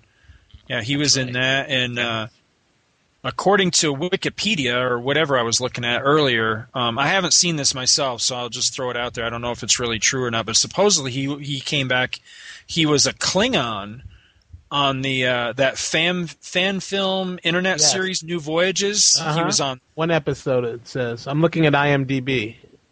He played somebody on the old Adam West Batman show, but we do not speak of that. Not even for yucks. Well, I'm happy to make fun of it, but I don't like to acknowledge. I mentioned it last month on the Star Trek Monthly Monday, and I noticed I could sort of sense Scott fuming a bit from several states away. Could hear crickets in the background. He did the voice of. There's an episode. Oh God! Now I can't think of the name of it. It's double something. I can't think of the name of it. There's an episode of Batman the Animated Series where Two-Face develops a third personality called the Judge, and that makes sense. Throne did the voice of that character too. Would that basically be his super ego? Do I have? Yeah, that's right. Yeah, that's cool. But what I remember him for, and you'll notice, I don't know if you guys caught it or not, when I started to say his name, I started to say Malachi instead of Malachi, because to me, that's how we used to pronounce it. He was the narrator on a record that we listened to a million times as kids, Chris and I. It was the Star Wars The Empire Strikes Back from the Adventures of Luke Skywalker RKO record. This was like one of those years ago, movies came out. They would come out a lot of times with these story of records, which used actual dialogue and sound effects and music and everything from the record. And it was basically a condensed audio version of the movie on a two-sided record. Often with a little picture book that went along with it. Right, and that's what this was. This was, it's just a little thing. But, it wasn't goofy or anything. It was the actual movie of Empire. But it was just in a condensed format. It was condensed down to 45 minutes or whatever. and it had a narrator, and Malachi Throne was the narrator. But of course, on the back of the record jacket, it just spelled his name. And so as kids, I always grew up calling him Malachi Throne. I didn't know it was pronounced Malachi. So to me, he's always going to be Malachi Throne. So I always have to catch myself when I start to... But this is different from the you'll know it's time to turn the page when you hear R2B. Right. Okay. Right. Okay. No, those are pretty much done as like kiddie things with whole different actors and all that. No, this was actually taking the real soundtracks and dialogue and everything from Empire and just basically whittling it down. Using a narrator to condense it. Yeah. And even better, there was a Raiders of the Lost Ark one that did it without any narration at all. All through sound. It was awesome. That is cool. Yep. But I always just thought he had the greatest voice, in that. He's got a very deep voice, and he was just really good.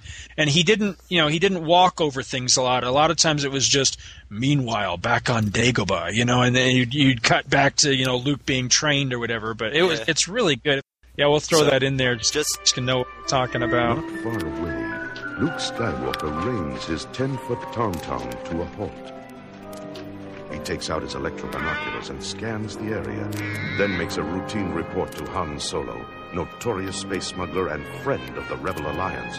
Echo 3 to Echo 6. Something we mentioned last month briefly is the hallways in the Thelosians look like the Krell hallways in Forbidden Planet. That was one of my notes.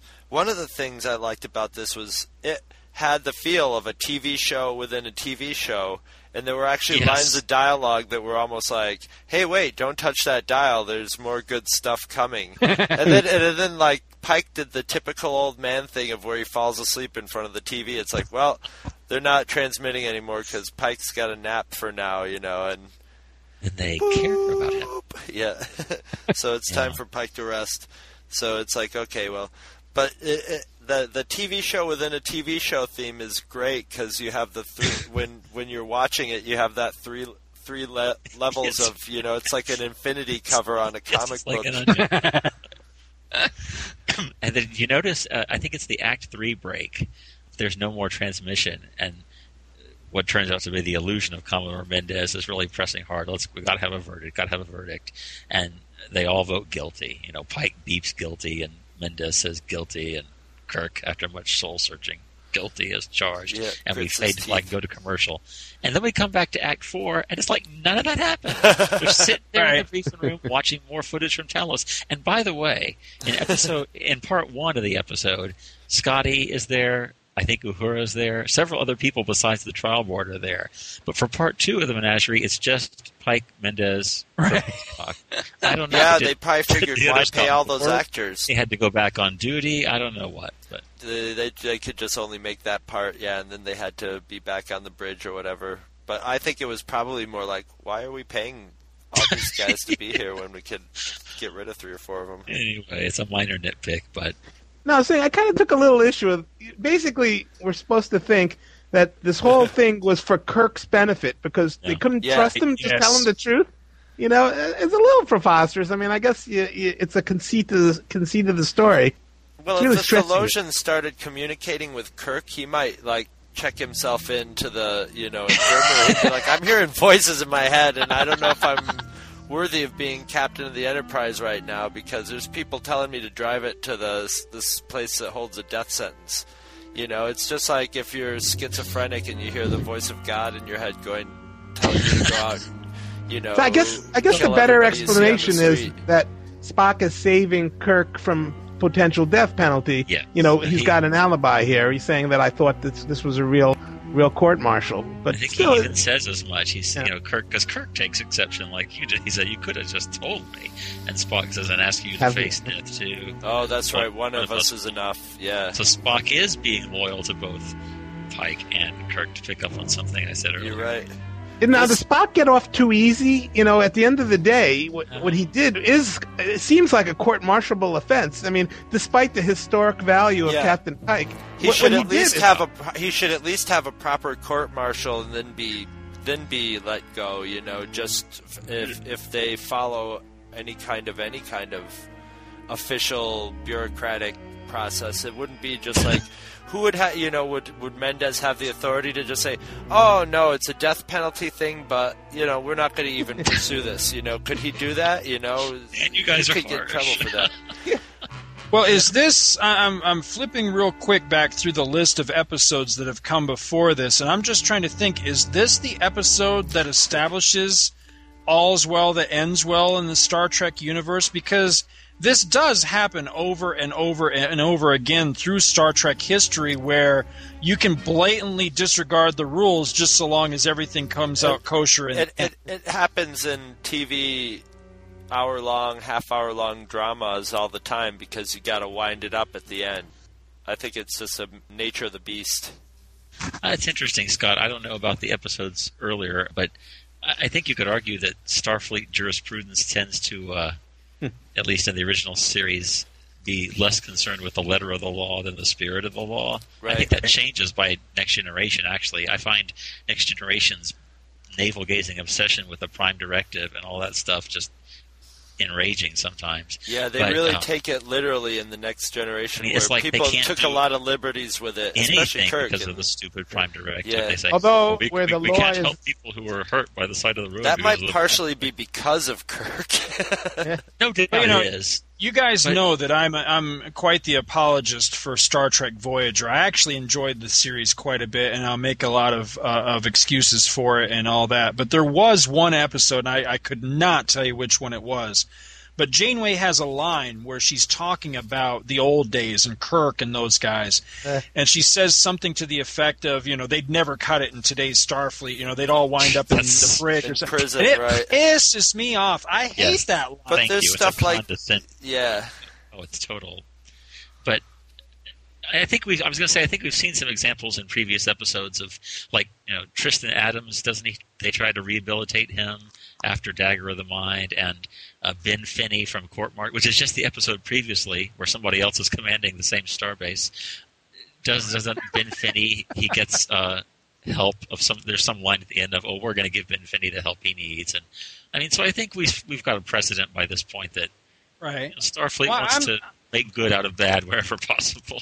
That's true. No, I was speaking more of the main players, though. Your Kirk, Spock, McCoy, those guys. Where they it's mostly Kirk, honestly, but where they blatantly are told, don't do this.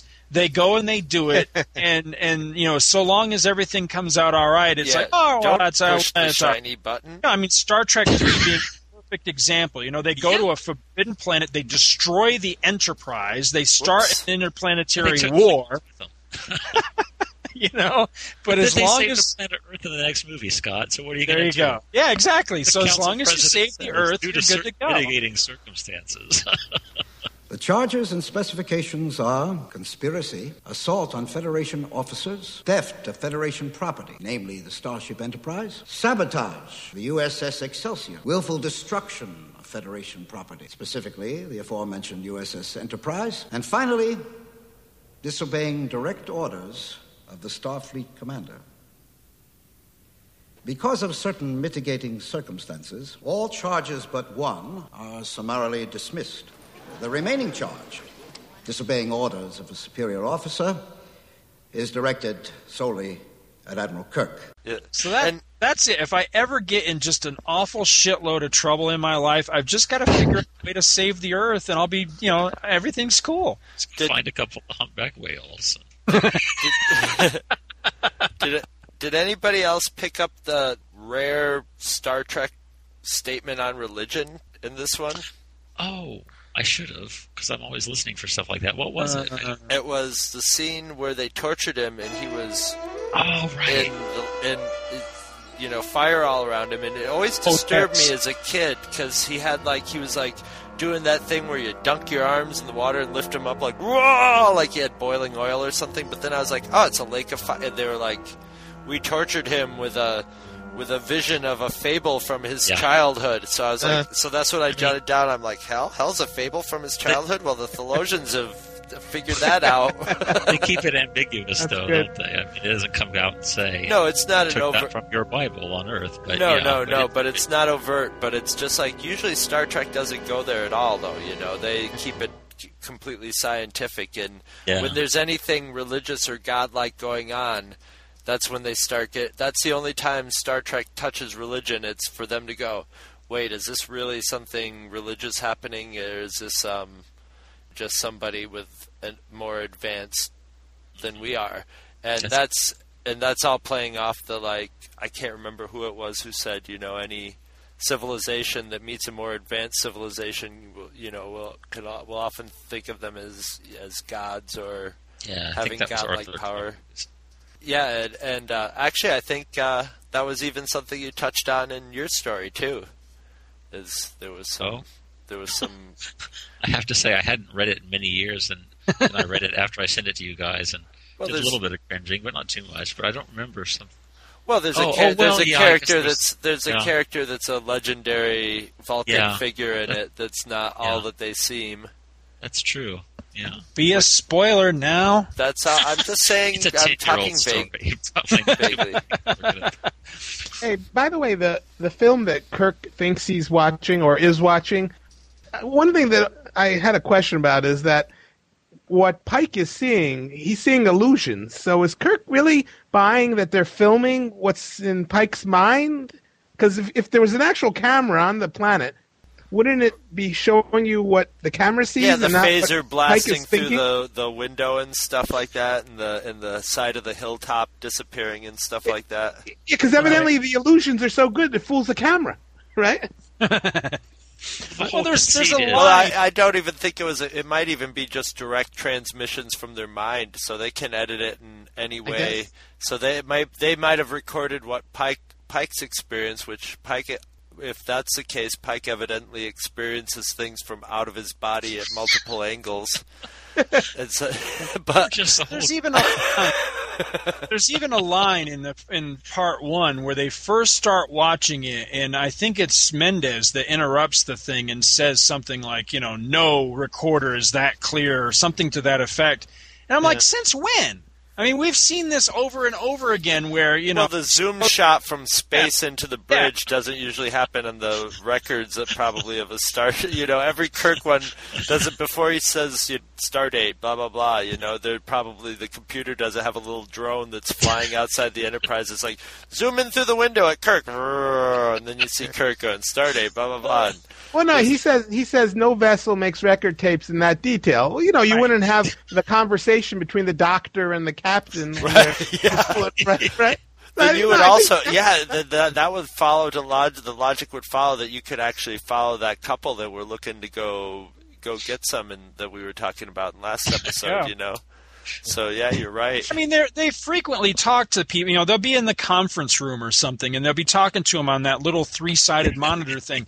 And there's zooms and close-ups and angle cuts and pans, and it's like, all right, don't tell me that they're never done in this detail, because it happens in like every episode. So I don't buy that at all. All right, this would not be a Two True Freaks episode, or actually, I would be remiss in my duties if I didn't have a nitpick. And this one for me is a doozy.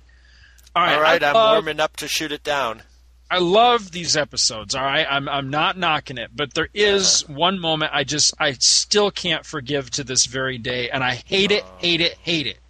Yeah. Commodore Mendez is an illusion through the whole thing. I just don't buy it. It's stupid, and I don't even understand. I think he might have only been an illusion from the shuttlecraft on. Right, but why? Why? It's to occupy Kirk and not let him see beyond, start thinking critically about what's happening to him.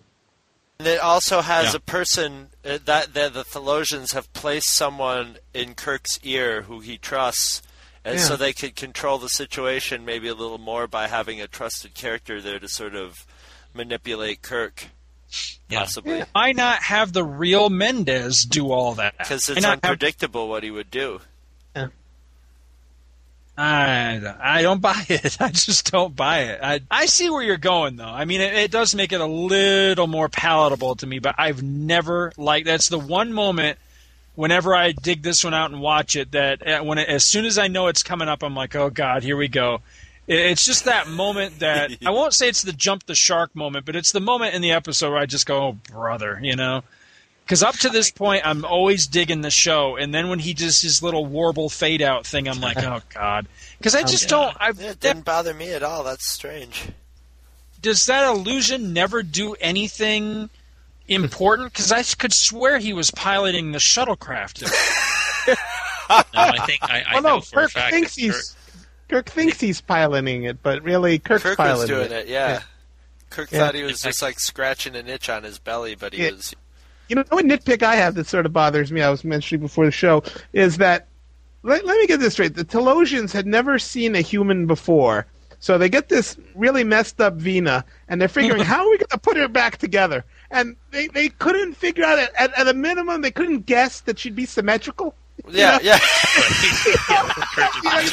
Well, they're symmetrical. Physiological and just general shape, they're the same as us, and they're symmetrical. They just have a big old bulbous head. Now, if they'd given her a big old bulbous head, I could almost understand that. They're like, to give her a hunchback and make her whole. That was their best guess. Every time I see that, I just crack up.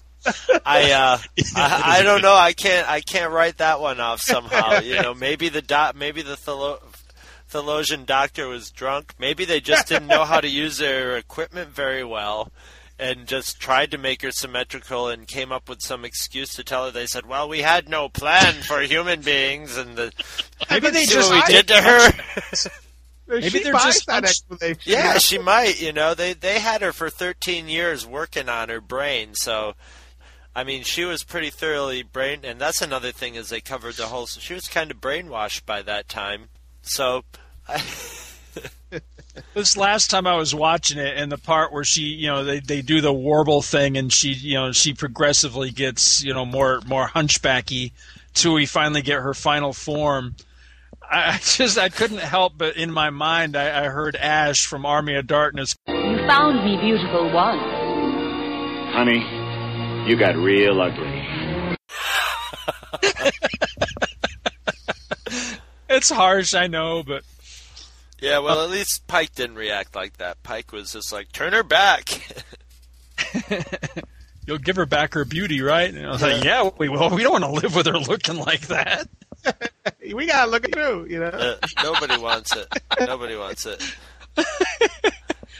But it's pretty funny that I guess they had women play the role of the Telosians, and this was always something I noticed as a little kid, is when Pike's got his throat around the neck of that Telosian, the way the combination of the lady's neck, and they look like older ladies too, and the fake skin, it really looks like they have like these little bird necks that he could just squeeze a lot. They look like their skin is really thin and. It really has that feel of their bodies sort of gone to waste as their brains expanded.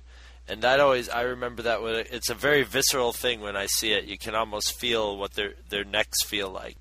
Yeah. So really nice makeup for that time period. Great pulsing veins and different working parts of the brains. Brains.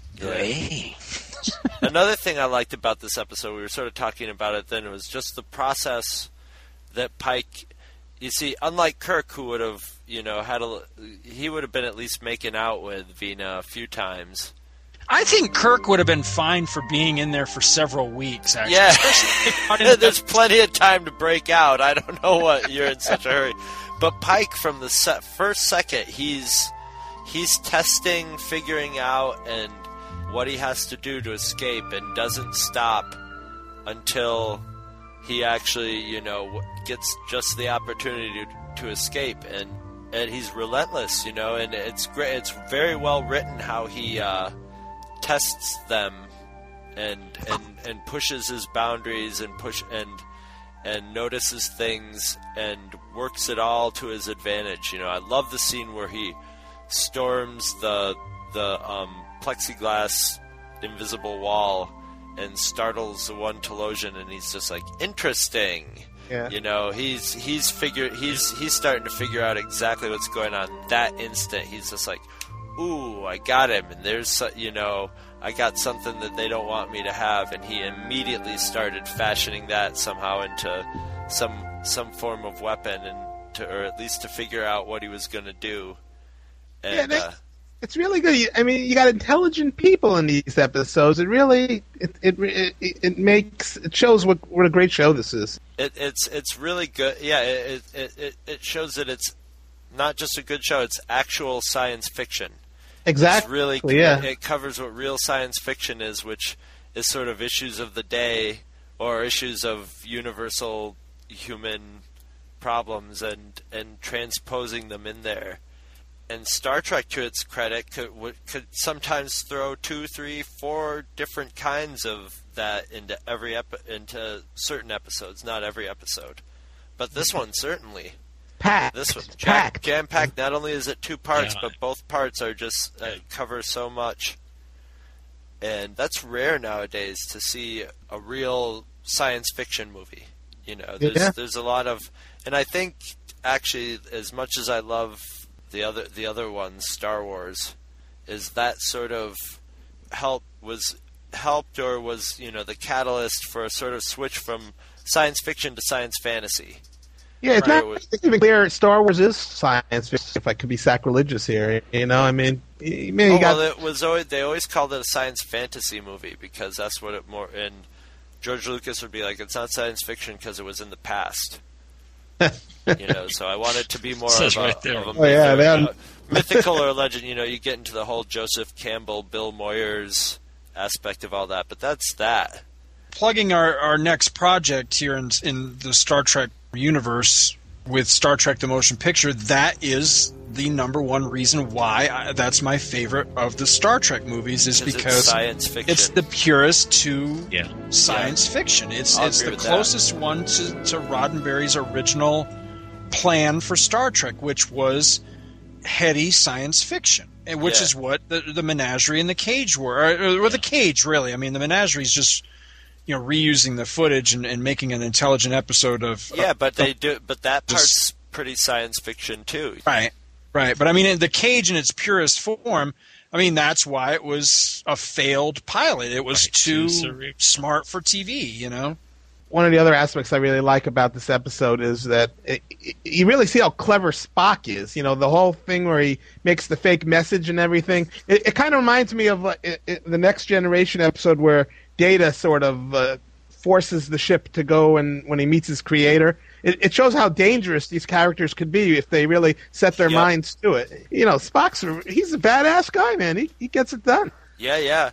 And it's that's a very interesting point that these characters and they do sometimes sort of go off the rails too, and those are some of the best episodes are when they do either they go off the rails like Spock does in the Pon Farr, or they do something like in this episode where they take over the Enterprise or something like that, and usually we luck out, and it would have been a really interesting episode if Data basically turned into, you know, a Terminator or something, or had gotten corrupted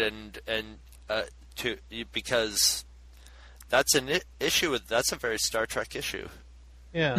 Well, he basically does what Spock does. He takes over the Enterprise and takes it where he wants it to go. Right. And which is very scary in a robot or a Vulcan. And that's why I think both of those characters were so potent. And I would have been very interested to see if that the second planned TV series of Star Trek where they didn't have Nimoy and they had the other 100% Vulcan character, how well he would have flown. It's 50-50 to me. Of course, that's turned up after that.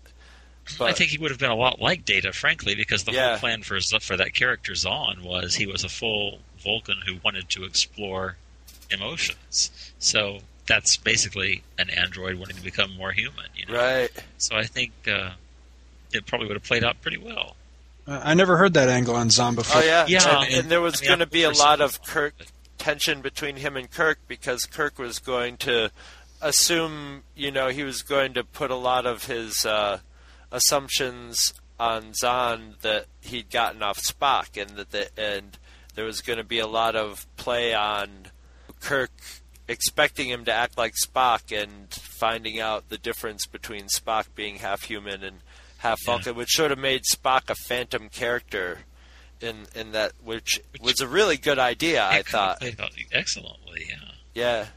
I don't know. I would have liked it if he was the full Vulcan and playing it that way, where Kirk was finding it hard to relate to him because he didn't have anything in him like Spock did. Where sometimes he would break down or what, rather than what Mike was saying with the, where he wanted to actually engage his emotions and explore humanity. I don't like. I don't ever like. Well, they could have made him like a student. But I don't like it when these characters... like we're covering the DC stuff right now. We're talking a lot about... who's that Klingon dude, Chris? Konam, yes. Yes. And we call him the Pussy Klingon because he's against type and that sort of thing. Pussy Klingon. What? I said you called him the Pussy Klingon. Well, I do, because he's against type. I'll sign on with it, but I'll sign on to it. It annoys the hell out of me. So how is Spock not a Pussy Vulcan? He plays against type plenty. I mean, he's trying. He's at least half human. He's half human, exactly. Oh, He's he's in conflict.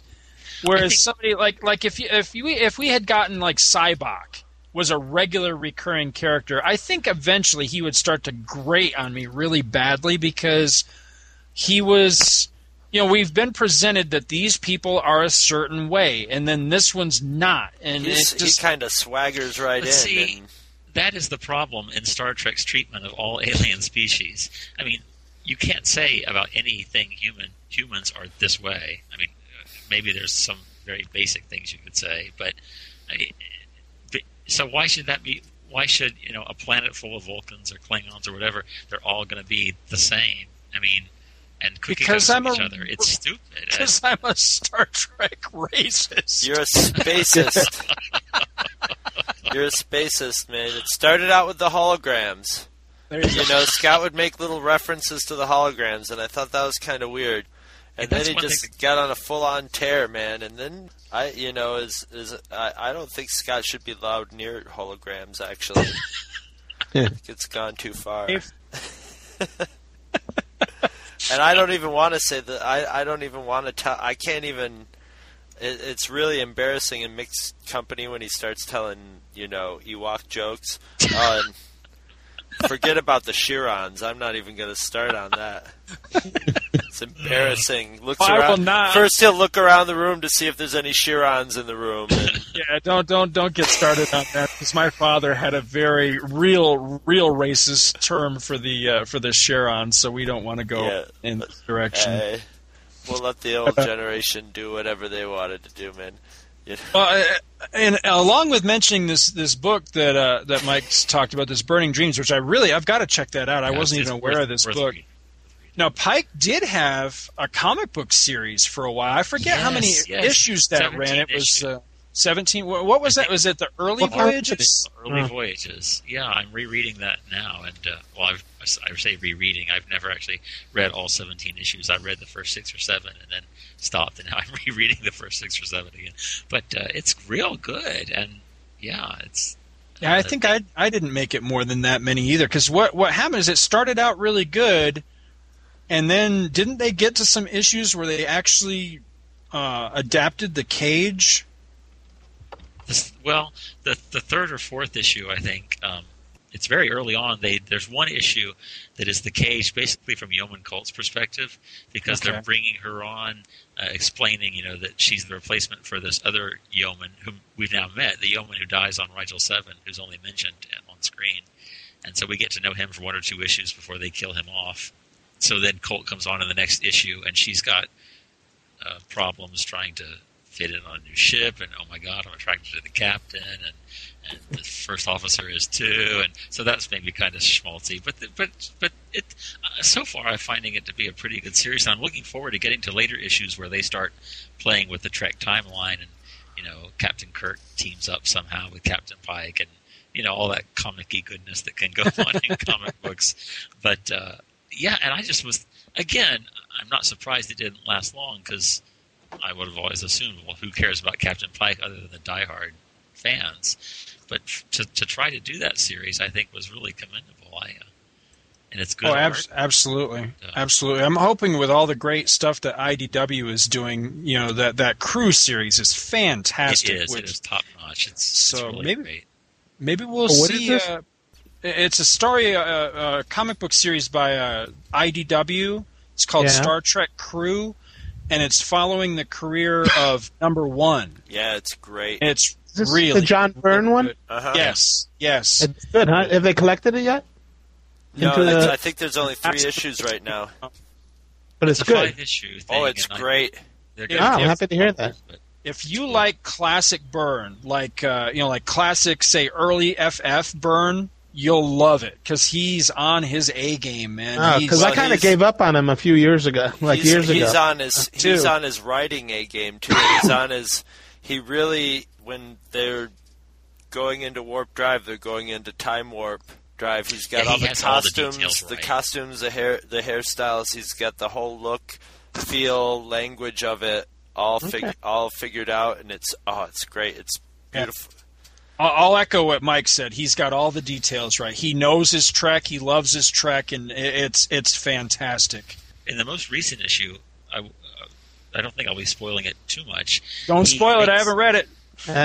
No. Well, I'll just say this. He makes a connection to another Trek-related project he's done, and I think he's building up his own little sub-Trek universe, which is of obscure Trek stuff, and it's really good. He's good at that because I read the other one he did, which was Romulans: The Hollow Crown. It was just a 2-issue, and that was like that, tying a lot of threads of different, diverse Trek elements together and giving them little, asides. It's hard stuff to tie together. It's not the easy stuff that you could think to tie together. It doesn't feel. It doesn't feel lashed together too. It doesn't feel forced together. It feels organic. And it also adds shade and depth to the things that it refers to without being too obvious about it. It's just very well done. I'm very surprised because I sort of just never expected to actually pick up a new John Byrne comic and be like, woo! And even the layout of it and everything about it feels like that 80s era John Byrne. Well, no, I'll definitely check it out. I was going to ignore it, but I'm happy to hear this. Oh, it's good. And that that tie-in thing that we were talking about, that's a real tightrope act because I'm reading a book right now that's doing that, and it's not coming off near as well. It's seeming like too many things are being forced. So when it's done well like this, it's really appreciated. So what Byrne's doing with those diverse elements and making them kind of fit is really neat, and it's rare because you don't see it pulled off successfully a whole lot. A lot of times it comes off as, I don't know, cheesy or amateurish or what. I'll just put it this way: Scott, who is one of the cheapest people in the world, self-admittedly, will pay $3.99 for this comic book. Yep, absolutely. It's the only one I have. That's all you got to say. $3.99 for. It's the only thing I haven't dropped that's gone to that $3.99. So yeah, it's well worth it. I think actually at that point, mentioning your cheapness, we should probably wrap it up. But next time, oh boy, it's going to be fun. It's going to be Star Trek: The Motion Picture. It's going to be a whole show dedicated to the awesome first Star Trek movie, which you don't hear many people say the awesome first Star Trek movie, but you'll be hearing it a lot. There will be no naysayers on our show. There will be no... Well, I'm sure there'll be some nitpicks and... Okay, we're done. Okay, well, I guess as Scott reminded me, since I'm rude, that we'll thank our guests for coming. Taking time out of their busy schedule and losing a month of their time in hibernation just to do this show, just to keep it fresh. Well, thank you for having us. Our pleasure, absolutely. Yeah.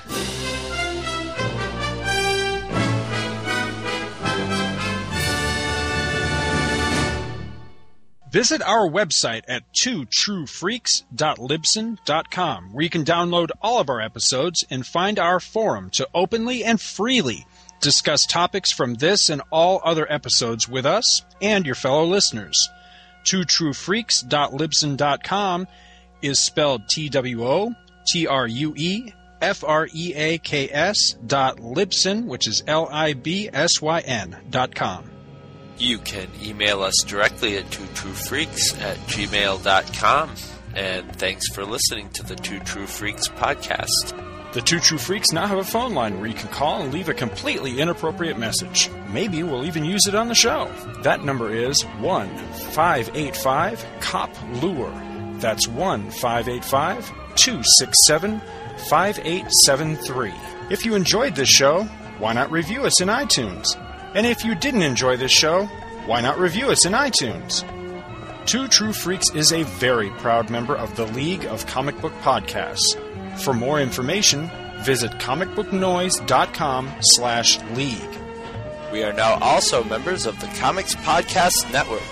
You can check it out at www.comicspodcasts.com, where you can hear our new episodes when we put them up.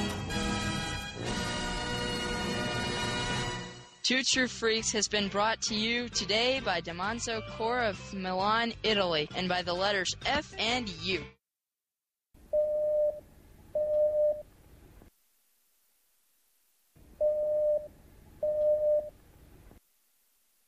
It's been a long road, getting from there to here.